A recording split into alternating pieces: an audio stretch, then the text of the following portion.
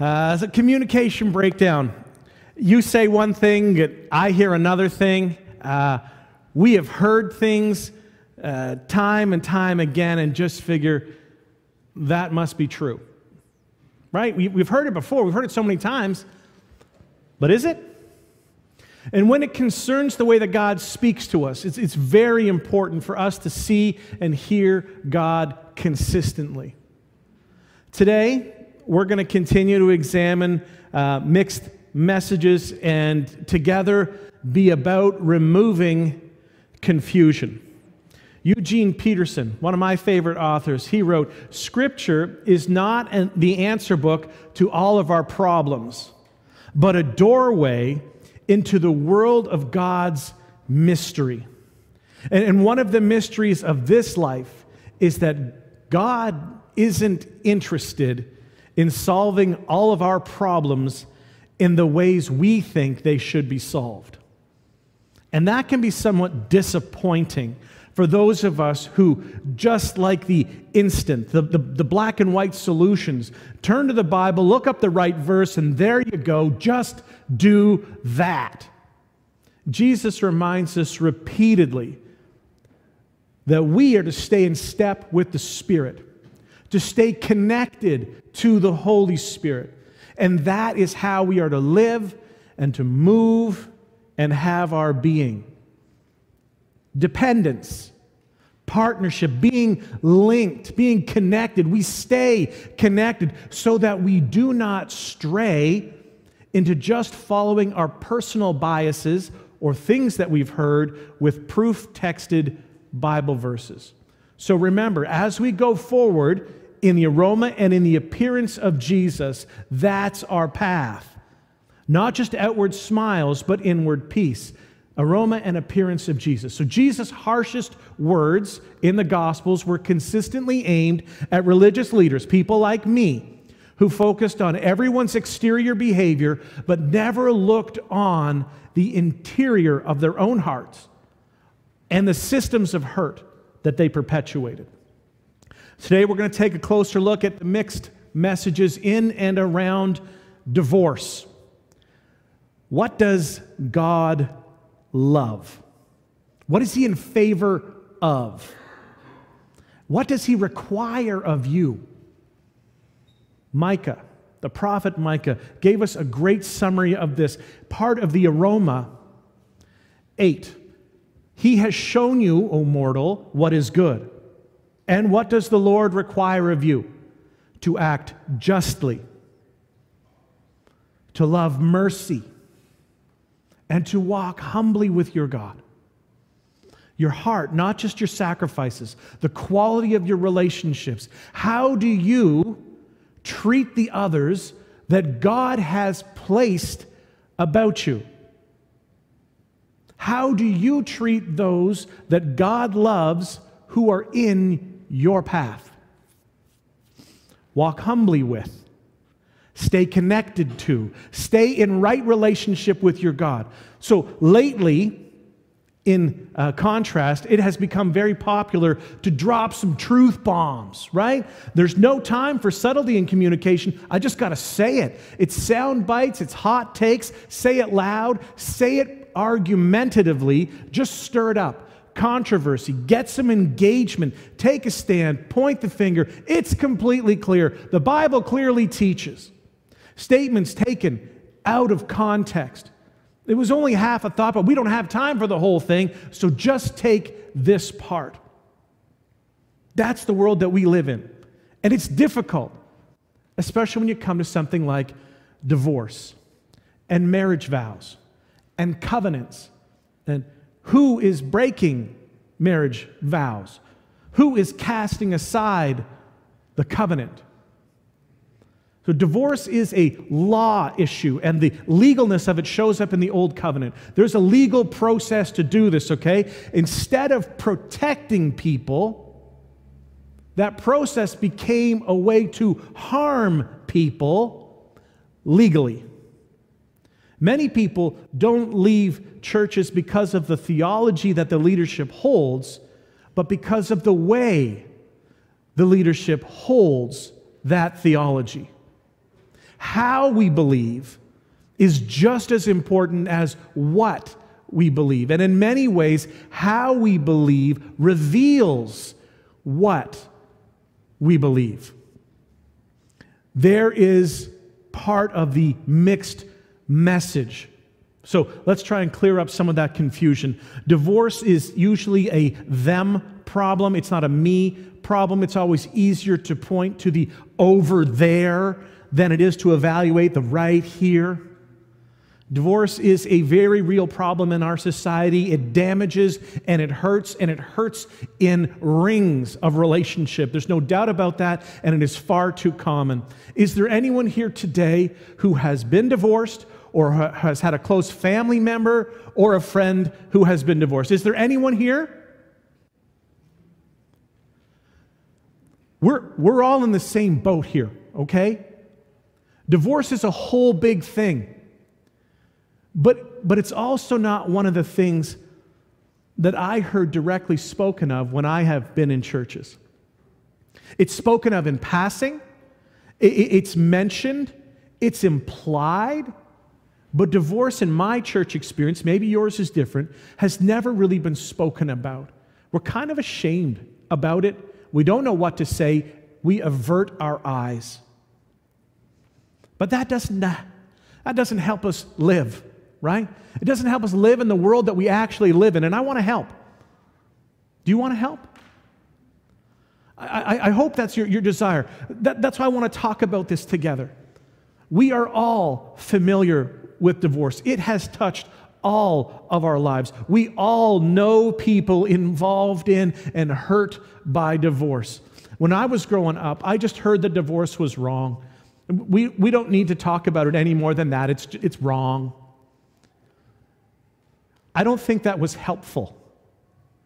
It didn't teach me how to have the appearance and the aroma of Christ in my everyday life. And I came across this divorce stuff like all the time, and I didn't know how to be with people. Divorce is a problem, sure, but it's the things that bring up divorce that are the real problems. Abuse, mistreatment, abandonment, selfishness, broken relationships. These are things that God hates. I hate paperwork, right? I hate legal paperwork even more. But God does not hate paperwork. He hates covenant breaking. Divorce breaks covenants, not because of legal paperwork that somebody files, but because of what has already happened to bring about the desire to file legal paperwork. Protection for the vulnerable, okay? In our 21st century, did you know you're in the 21st century? Man, you're amazing. In our 21st century worldview, we see the Old Testament law, and it's not what we think. So maybe on our first reading, second reading, maybe even third reading, we continue to see the Old Testament law as cruel, as harsh, backward, barbaric. Certainly not what we would write sitting in the 21st century.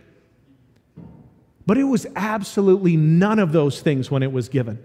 It was justice in a world where there was very little justice, especially for those who were most vulnerable: widows, orphans, women, children, and foreigners. The world was all dominated, male-dominated. And in almost every culture, women were property. So when God gave the gift of the law, what was it that he was codifying? What was he making sure that they understood? He wanted them to know that they would be different from the countries and the kingdoms around them. Different because of their God. Different in the way that they worship their God. Different in the way that they would conduct business. Different in how they treat people. And different in what was deemed valuable. People are valuable. This is groundbreaking when this law is being written. People are to be treated with respect and kindness. care and compassion. People should be protected by their laws and by their rulers. Israel was to be different. Perhaps the most famous biblical phrase about divorce is when God has been quoted as saying, "I hate divorce." Why? Why did he say that? Because he was denouncing men who deal treacherously with their wives.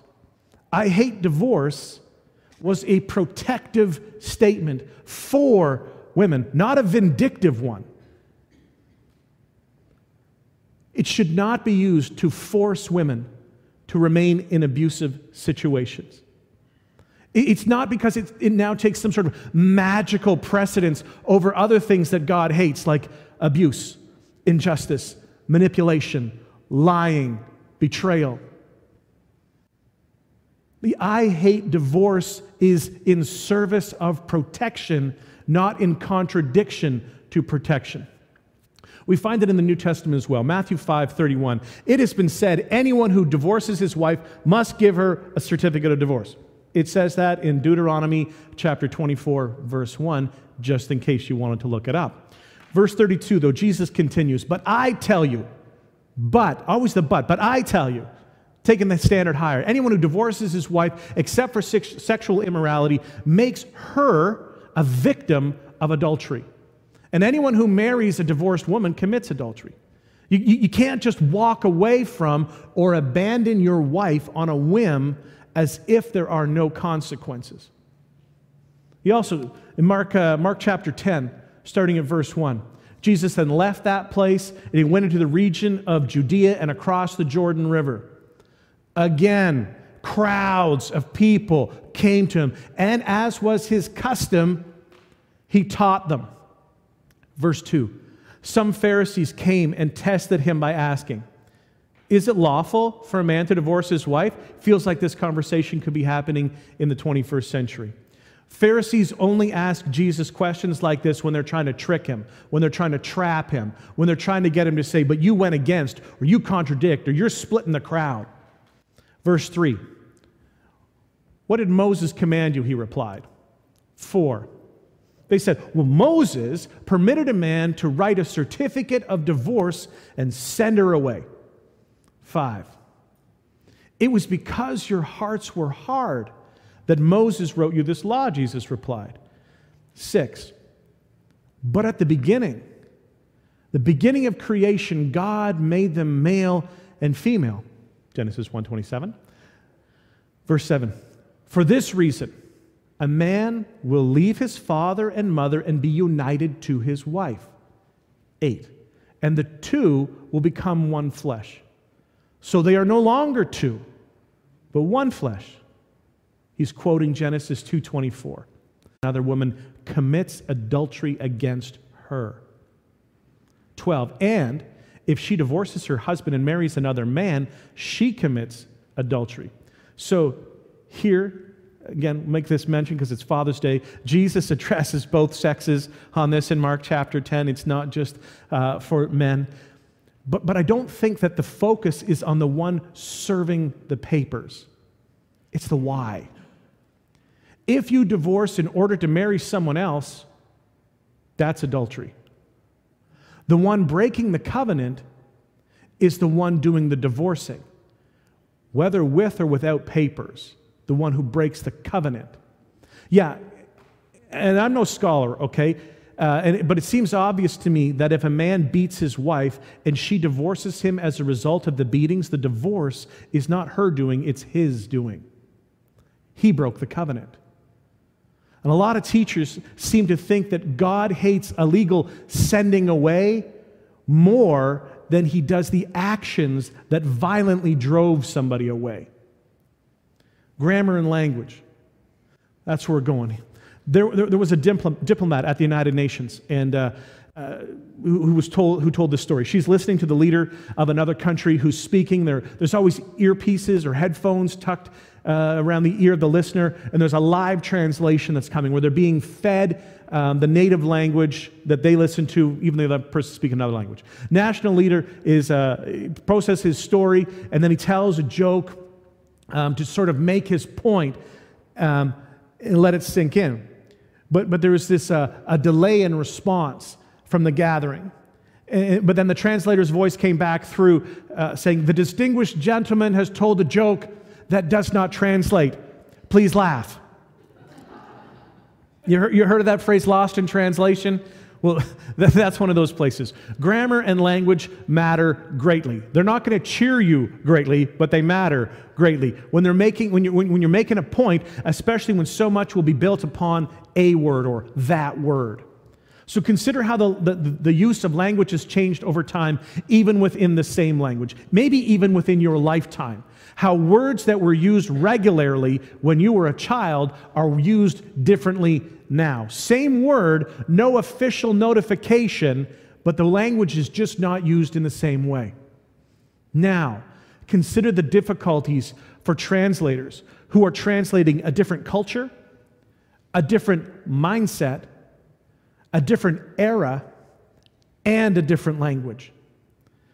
Just as in English, the same language apparently is shared between Great Britain, the United States, Canada, and other countries, you frequently hear different words used to describe the same thing.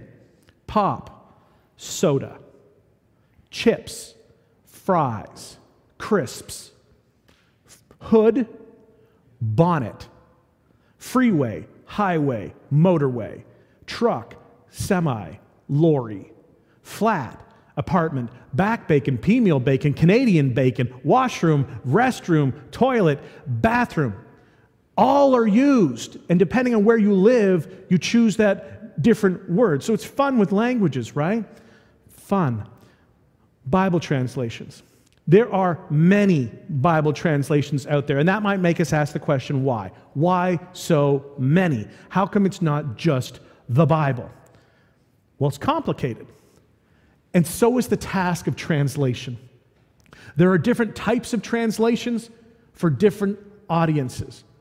What the translators have to decide as they undertake the mission, what's the goal and who's the audience?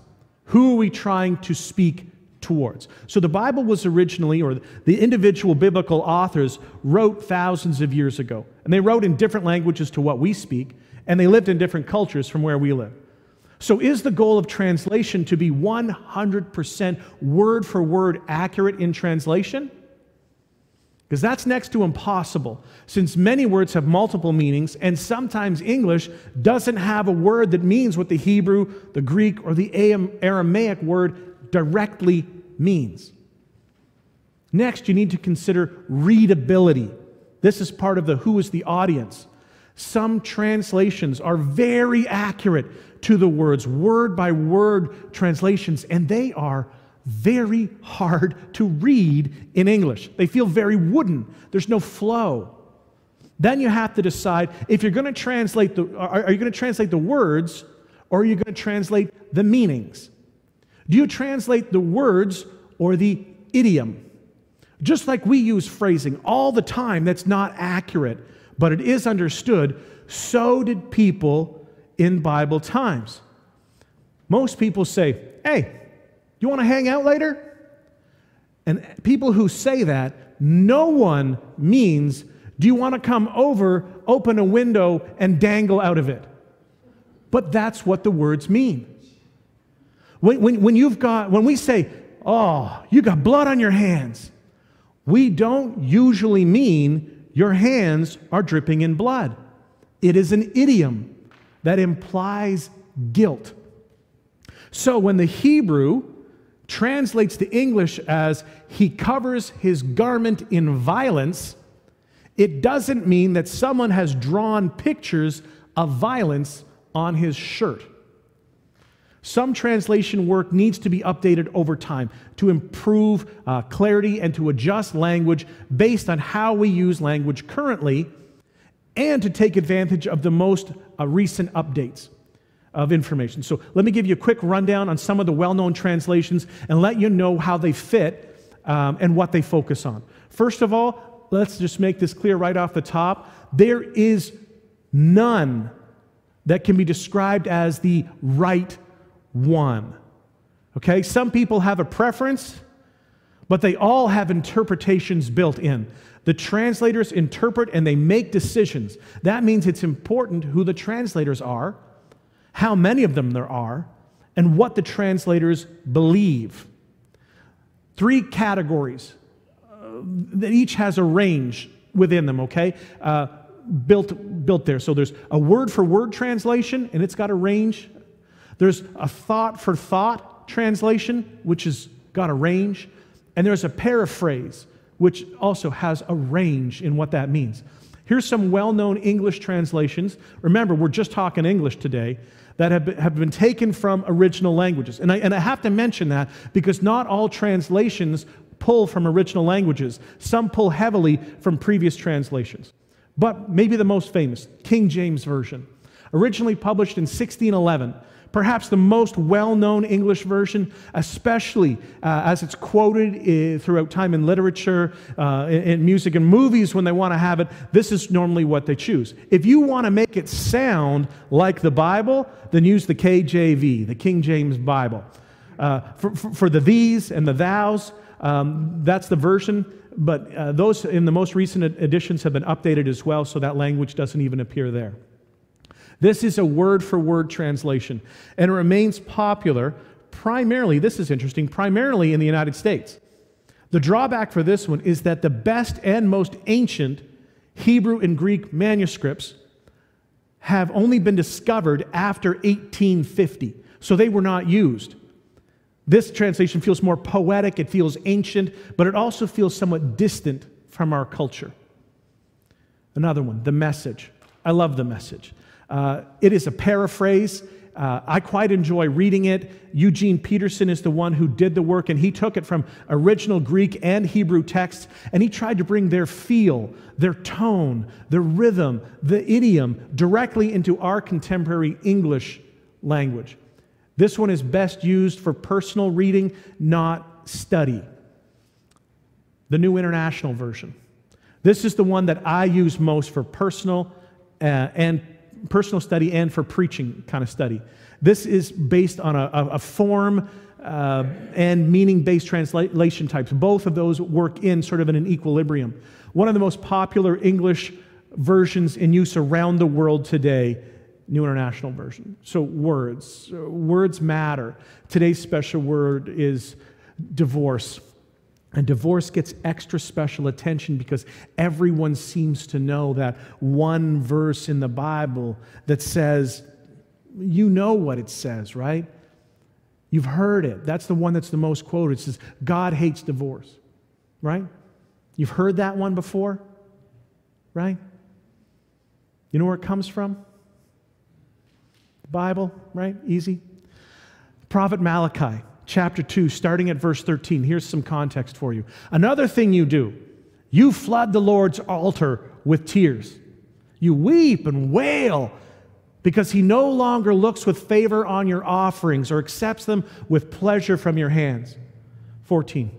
You ask, why? It is because the Lord is the witness between you and the wife of your youth. You have been unfaithful to her, though she is your partner, the wife of your marriage covenant. 15. Has not the one God made you?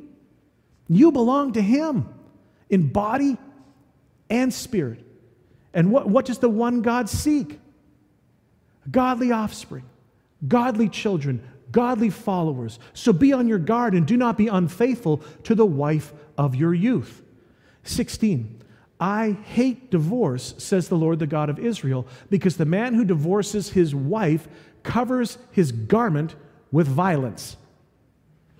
Or, if you were to look it up right now, or you might find this.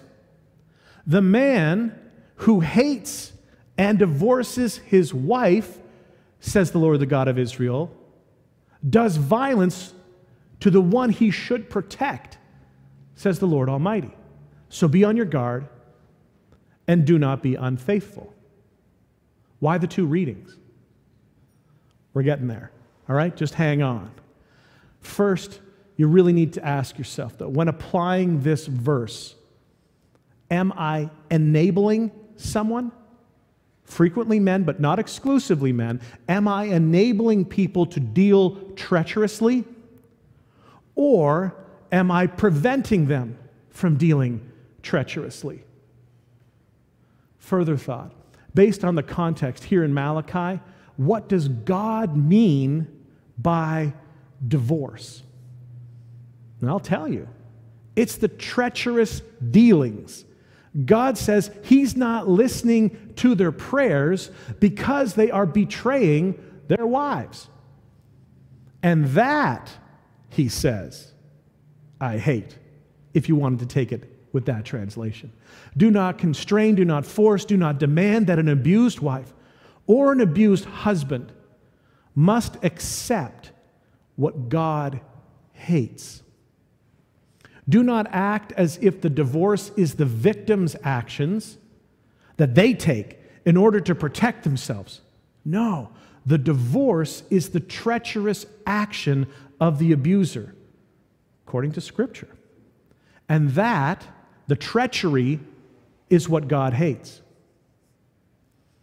It's not merely the confession of one's lips, but the conformity of one's life that reveals the true conviction of one's faith. The appearance and the aroma of Christ to all that we deal with. Are you uncomfortable yet? My Hebrew is rusty. That's a generous way to say downright poor. Highly dependent on the work of others. But I hate, as in God being quoted as saying, I hate divorce, probably not the best translation. We've already seen a second option today that exists in published, well-known Bible versions. It is a third-person singular verb. It's grammar talk, right? Who thought that you would be loving that? And you are. You love grammar talk, I can tell, but it's important for where we are right now. So this is more study than it is just explanation, okay? The ESV, which is the English Standard Version, the NIV, New International Version, and CSB, the Christian Standard Bible, all have within them a version of some collection of these words. He, or the man who hates and divorces his wife, covers his garment with injustice or with violence. That's why I brought up translations. Translations can be tricky. They can be intricate. We're getting to it, okay? The rest of the Bible, though, it makes it pretty clear that God hates abuse. Even the famous section, the 6 things, 7 things that God hates list, you know this list? It can really easily be mapped to common marital problems. So Proverbs chapter 6:19. There are 6 things the Lord hates, 7 that are detestable to Him. See if you can hear marital violations in here. 17, haughty eyes, a lying tongue, hands that shed innocent blood. 18, a heart that devises wicked schemes, feet that are quick to rush into evil. 19, a false witness who pours out lies, and a person who stirs up conflict in the community. Those are all things that we are to avoid, to not do. None of those has the appearance or the aroma of Christ. Those are all things God hates. Now, this list is less for you to evaluate those sitting around you and more for your self-inventory, right? But at the same time, you need to be aware and be cautious of what is happening around you. Keeping those thoughts, those things in your mind, consider John 4. Jump into John chapter 4. It is the story of the Samaritan woman at the well. You can look it up later today. It's not up here. You're not going to see it. Read through it there. John chapter 4. Jesus meets a woman at the well. They have a conversation. She's a woman and a Samaritan. He's a man and a Jew. 4 reasons that the culture at that time would frown upon this meeting and this whole conversation. But Jesus shows her that He values her and wants to involve her in His big picture story, not just her moment. He seems to know all about her. He says that she has been married to multiple men, and the man that she is currently living with is not her husband.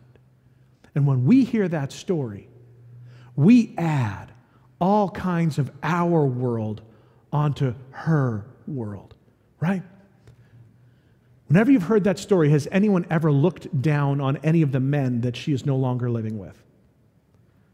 We have no idea of any of the stories, but there's certainly a negative feeling that we have placed on her. At least when I grew up, she was always cast in a negative light.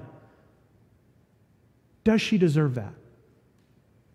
When we were talking about the woman at the well, there's a significant lesson to pull out here.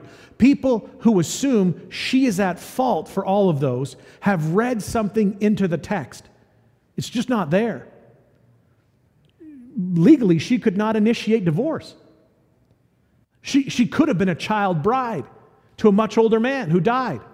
She had no personal agency. She had no way to be in charge of it. We have no idea what actually happened in any of her stories. Women don't have a legal standing. Part of that is why it's so important that a husband cares for his wife. She's completely dependent on him. So any betrayal of that care is deeply problematic.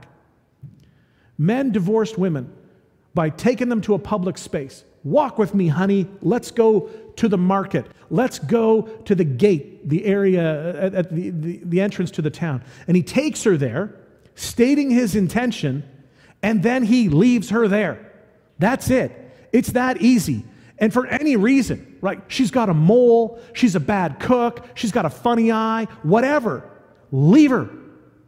She's just left. She's just abandoned and now destitute. And this is the way God's people were divorcing their wives.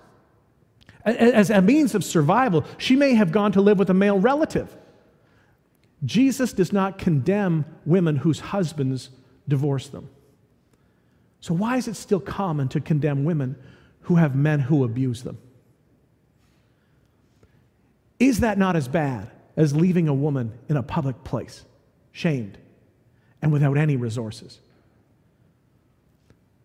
Why do we feel, why do so many of us feel we need to have a verse to say specifically God hates marriage abuse within a marriage? Can we just know that? I mean, yes, we can know that, and I think we do know that. God hates the treacherous behavior, not the legal paperwork. But we have for so long simply summarized it down to God hates divorce, so stay with the man who is beating you, stay with the man who is beating your children, because God hates divorce. And we're going to give him a pass on the beating. Treacherous behavior breaks the covenant. The covenant of marriage is broken through the treachery, not through the paperwork. So an expanded reading of the God hates divorce verse might be, I hate when men use their positions of power to harm women. And not, I want women to stay trapped in harmful situations, as it's so often used. Now, it has been argued and it is now growing in acceptance that the God hates divorce is a mistranslation. A mistranslation, just like the word ecclesia. When we talk about the church, when ecclesia is a word that comes more from the Greek, and when it got translated eventually to English, it came through German. Instead of describing it as a group of people, they used the word, what? What's the word? I just blanked. It means church, the building. Kirch, yeah, Kirche. When you have that, this is the church that God has. The translation to English came through a German where it said it's the building, which was never the intention. It was a group of people. That's a mistranslation that's been discovered over time. And it makes us uncomfortable because we have this book that we call the Bible, and now there's something in it that we're saying is problematic. So whenever we talk about the Bible not being problematic, we say in its original autographs, in the original version as it was first written, because humans along the way, they do make mistakes. So this is another one of those places. I'm not saying this. This is not my opinion, okay? This is other people, smart people. People who have corduroy jackets with the leather patches on their elbows, pipes. Smart people. They are saying this is a mistranslation. And certainly an oversimplification of the whole passage. So the Hebrew that would work with the construction starts with he hates, he covers, shows that the one who feels the hatred is not God. But the one who is feeling the hatred is the divorcing husband. So to be faithful to the Hebrew, the verse could be rendered, if he hates and divorces. In Malachi 2:16, many Bible translations have or had the words, I hate divorce, says the Lord God of Israel. These words have been paraphrased into that well-known phrase that comes out, God hates divorce. And this is really problematic because people around are increasingly now, there are more and more of these victims of domestic abuse. And that phrase is just sort of bandied around. It's like a proverb. It's like a helpful saying. It's dropped into sermons casually, magazine articles. It's put in marriage manuals, amplified through Bible studies, thrust accusingly at people over cyberspace or over kitchen tables. God hates divorce. And it seems so clear. It seems so easy. It appears to condemn all acts of divorcing without regard of what happened or who the innocent party is. Regardless of the sins involved, divorce is the biggest sin of all. And the Christian victims of domestic abuse have it carved in stone in their minds, and they feel trapped between terrible alternatives. Stay in the marriage and suffer the ongoing destruction of ongoing abuse, or reap condemnation for divorcing their abusive partner, because God hates divorce. A third alternative that's sometimes offered up to that victim, it's almost as bad. It's separate from the abuser, but never divorce.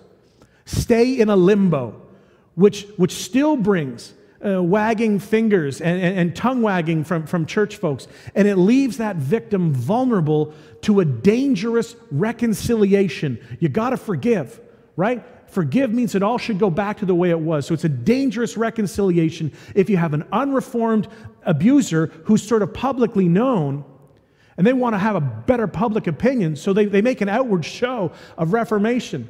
I'm trying hard. I'm doing the work. I'm sorry. Please forgive me. Please take me back. And outwardly it all sounds fine, and we should do that. Forgiveness is great. We should all forgive, right? But there's no sense that there's been an inward change. Don't get me wrong here, okay? Hear me clearly. I am not for divorce. I'm not here to champion divorce. Don't mishear any of this. Divorce is kind of like an amputation, cutting off your own limb, never to be done lightly, but sometimes it saves lives. Significantly, most people do not realize that Malachi 2:16, that text that's given rise to this saying, has been, this is the mistranslation. The correct translation came about, the incorrect translation came about like this. Malachi 2:16, it was written, is he hates, right? The Hebrew denotes third person masculine singular. That's where you get the word he, right? More grammar stuff. Your English teacher is going to be so delighted that you're doing this grammar. It's really important. Here's how it shows up. King James Version had, for the Lord, the God of Israel, saith that he hateth putting away. Right? Putting away, that's closer to the actual Hebrew. We translate that word as divorce. But it's so clear for us, right? So as we go along, we will see that being translated word for word, not word for word, but thought for thought. So many subsequent translations switch the third person he to a first person I for no grammatical reason. For example, the 1984 NIV was, I hate divorce, says the Lord God of Israel. Not a good translation. No longer he, now it is I. And possibly translators thought the switch was okay because it kept the general sense of the King James, translated from a translation, not translating from original language. That God feels the hatred for divorce. They didn't seem to worry that I hate divorce was grammatically inaccurate to the original Hebrew. But modern translations are starting to correct this mistake. The construction in Hebrew shows that the one who feels the hatred is not God, but the divorcing husband.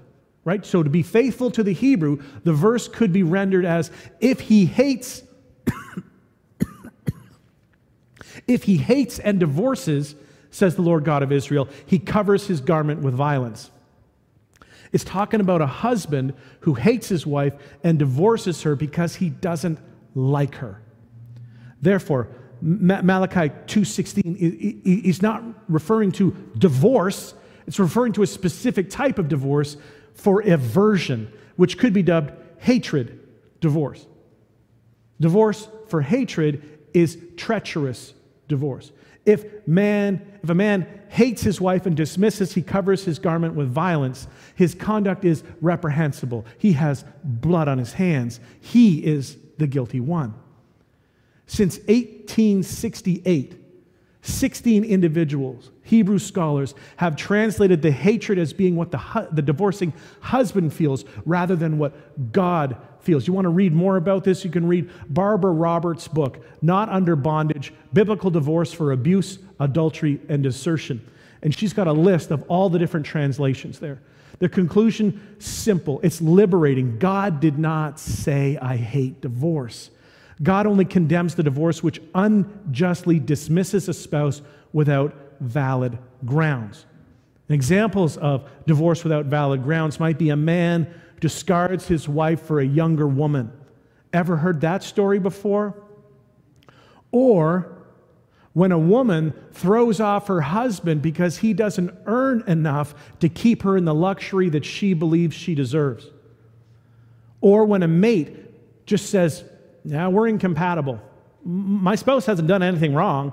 I just don't think we have anything in common. Malachi 2:16 does not condemn all of divorce. It certainly does not condemn the divorce which a person might take out because of the persistent misbehavior of their spouse. It doesn't condemn divorces undertaken because of adultery, abuse, or desertion. Does a word really make a difference? I mean, a word here or there, does it really matter? This correct translation of Malachi 2:16 makes a vast difference to victims of abuse who are devoted to the Scriptures. If they know that God does not condemn all divorce, but only treacherous divorce, they will be much better positioned to make biblically informed decisions about their marriages. I'm not promoting divorce. The mistranslation of Malachi 2:16 has generated a load of malarkey. Okay, here's the definition of malarkey. It's a real word. I love it. It means exaggerated or foolish talk, usually intended to obscure, mislead, deceive, or impress. Nonsense, bunkum, empty rhetoric. So much of what surrounds this verse is Malachi malarkey. See what I did there? We need to stop saying God hates divorce, okay? The saying God hates divorce is unbiblical, it's unjust, and it's unkind when you throw it around. It stigmatizes people who have divorced on valid grounds. If you have never been divorced, like me as I'm not divorced, we probably will not ever grasp how deep this stigma can be. It can cause profound and long-lasting guilt and self-condemnation. It besmirches anyone who divorces on valid biblical grounds, victims of domestic abuse, victims of unjust abandonment, the innocent party in adultery, those who have chosen to divorce, porn addicts, child abusers, thieves, murderers. Victims of domestic abuse or other violations of the marriage covenant can be trapped in horrible marriages for a whole range of reasons. Let's remove one of those reasons by abandoning the unscriptural chant, slogan, God hates divorce. Just throw it out without any further conversation. There are three modern translations that I wanted to show you, Malachi 2:16, that accurately convey the verb hates is third person, not first person. So there's the Holman Christian Standard Bible, which became the Christian Standard Bible in 2017, called the CSB now, if you want to look it up. If he hates and divorces his wife, says the Lord God of Israel, he covers his garment with injustice, says the Lord of hosts. The New International Version, the NIV, the 2011 version, not the 1984 edition. So it's an update in there. The man who hates and divorces his wife, says the Lord, the God of Israel, does violence to the one he should protect, says the Lord Almighty. The English Standard Version, the ESV, for the man who does not love his wife, but divorces her, says the Lord, the God of Israel, covers his garment with violence, says the Lord of hosts. And there is a note, there's a star on the word divorces. And if you read the note that's in the footnotes there, it would say, from the Hebrew, who hates and divorces. I think Jesus' own words make it clear that the certificate of divorce isn't what breaks the covenant. It is the immorality, it is the treachery that breaks the covenant. The divorce has happened because of the treachery. The person breaking the covenant is the one who divorces their spouse. If the spouse needs to separate for their own health, their own safety, the legal documents to that effect are not the divorce that God hates, if you want to go back to the God hates divorce language. Now, more important, we are to deal with each other as much as possible with the appearance and the aroma of Christ. That's our guide. That's the goal for us. That's the growing way of life for us. We are to make a verb out of it. We are to be into one-ing. That's our identity. That's our mission. Into one-ing. It's not simply a way to describe us when everything is going well and we are all happy. So much talk of separation today might have caused you to forget or to question what we are really to be all about.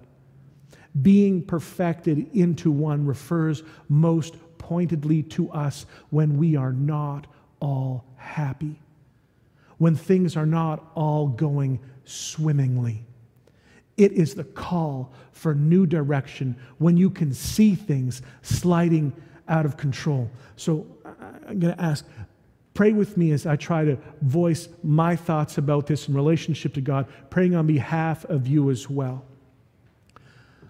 Lord Jesus, continue to draw us together into one.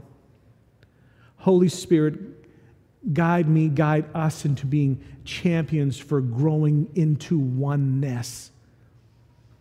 Because sometimes I am not feeling like I am getting along all that well with them or with her or with him. Help me to go where I really want to go. Take me to where your heart is. Guide me forward, oh great Jehovah. Holy Spirit, lead me into taking next steps and making better decisions so that we can all live with fewer regrets. Show me that place that we are headed, where you are calling us to. Help me to live now like I am in the place that I want to exist all around me, your kingdom. If I don't live like that, how will others be drawn in to create it? May your kingdom come on earth as it is in heaven. Be involved in my life. Be involved in the lives of my friends that are with me and who are watching online as we run in earnest pursuit of you, as we try to live in the way that you have called us to live, to create a sense of that, your kingdom where you reign, where your values are the key values. Your values are the laws that we follow. Give us wisdom how to live in the world that we are in right now, how to live with the people that you have placed around us. None of them came just by accident. None of the people that are in my life just appeared against or outside of your will. Knowing that these are the people that are placed around me. Help me to live in submission to you, in earnest pursuit of you, doing my best to have the appearance of Jesus and the aroma of Jesus in and amongst them. As I am a priest that points to Jesus, give me wisdom to live in this world that my finger will be able to point accurately in the direction of you, pull my eyes up out of the muck and the mire, the things that are all around me that discourage and disappoint. Put my eyes firmly on you, that I will be able to see where you're going so that I can do as you say. Help me to see as you see so that I can do as you say. And for my friends, the same thing. It's a complex world that we live in, and yet we want to bring a simplicity of Jesus' focus into that complexity. This week, show up for us as we have to weigh different scenarios. We have to figure out how to do, how to relate, how to speak, what we choose to say, how we choose to say it.